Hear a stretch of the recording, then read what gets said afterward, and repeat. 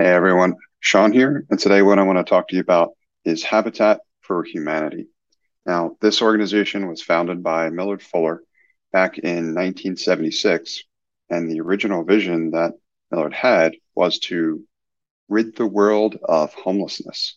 He wanted to provide adequate housing solutions for the needy the world over.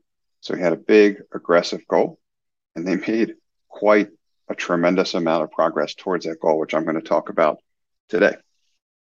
Now, if you're unfamiliar with Habitat for Humanity, how that organization works and how it provides the impact that it drives is it looks to provide housing solutions for the needy.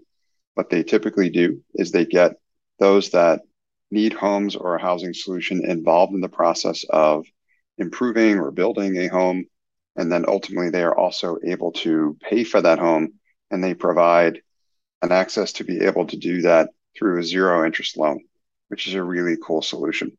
And I can speak specifically from my own experience because I've been involved as a volunteer for numerous Habitat for Humanity events where we're literally swinging hammers. We're building the homes, we're putting them together, and we know who we're building them for, which, like I've talked about before on the show, is an unbelievably inspiring experience.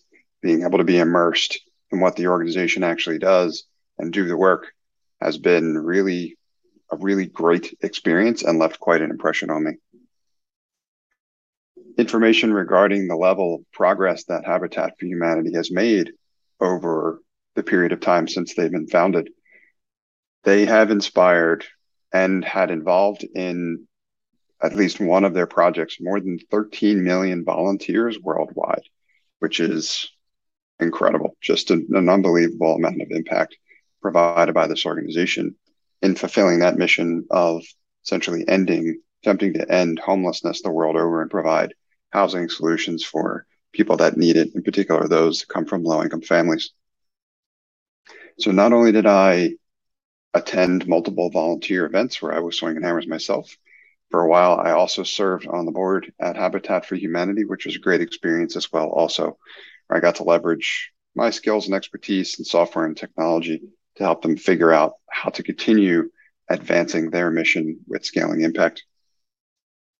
Now, there's so much to talk about when it comes to Habitat for Humanity, the incredible work that they've done, the progress they've made since inception, but I want to specifically focus in an area related to how their influence evolved over time and how they continue to scale impact at different levels, despite the fact that I've already talked about some ridiculously impressive numbers. Now, I want to talk to you about the original inspiration from the founder.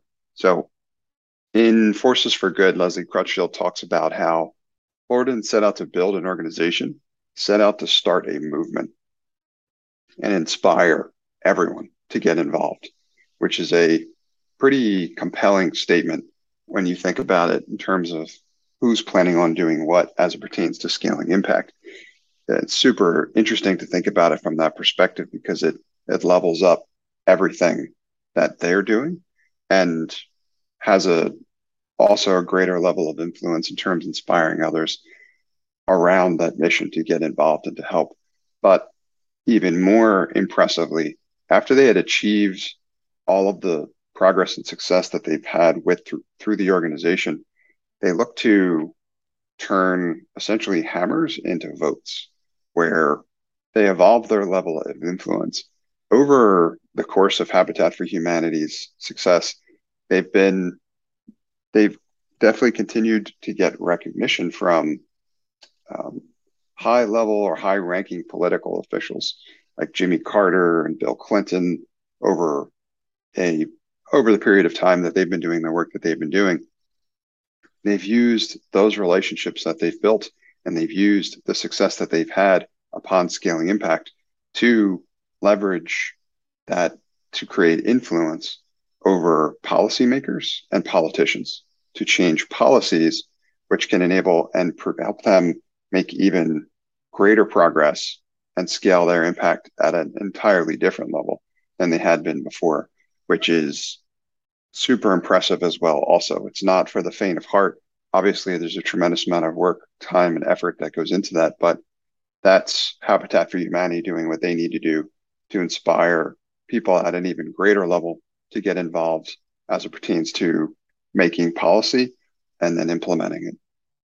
So there's so much to talk about when it comes to the impressive results of the organization Habitat for Humanity and what they've done. I wanted to share with you some of the more interesting elements over the course of their history so that you can figure out how to learn from what they've done so well, inspire you to make these positive changes at your organization. But if I were to leave you with anything or challenge you with something today, it would be, what is not just your mission, but what is your movement? How do you want to create a movement and inspire others to get involved and get behind that movement? And then how can you leverage the progress that you have made, that you've used to scale impact before, or perhaps that's what you're doing now? How can you leverage that to have greater influence at a different level as well too?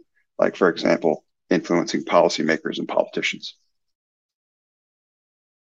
Thank you for listening to this episode of Scaling Impact. I hope you got a ton of value out of it. If you'd like to learn how to scale impact at your nonprofit organization by more than double in less than half the time, I'd encourage you to sign up for my free 5-day email course at nextstep.io/impact. That's nextstep.io, nxtstep.io/impact.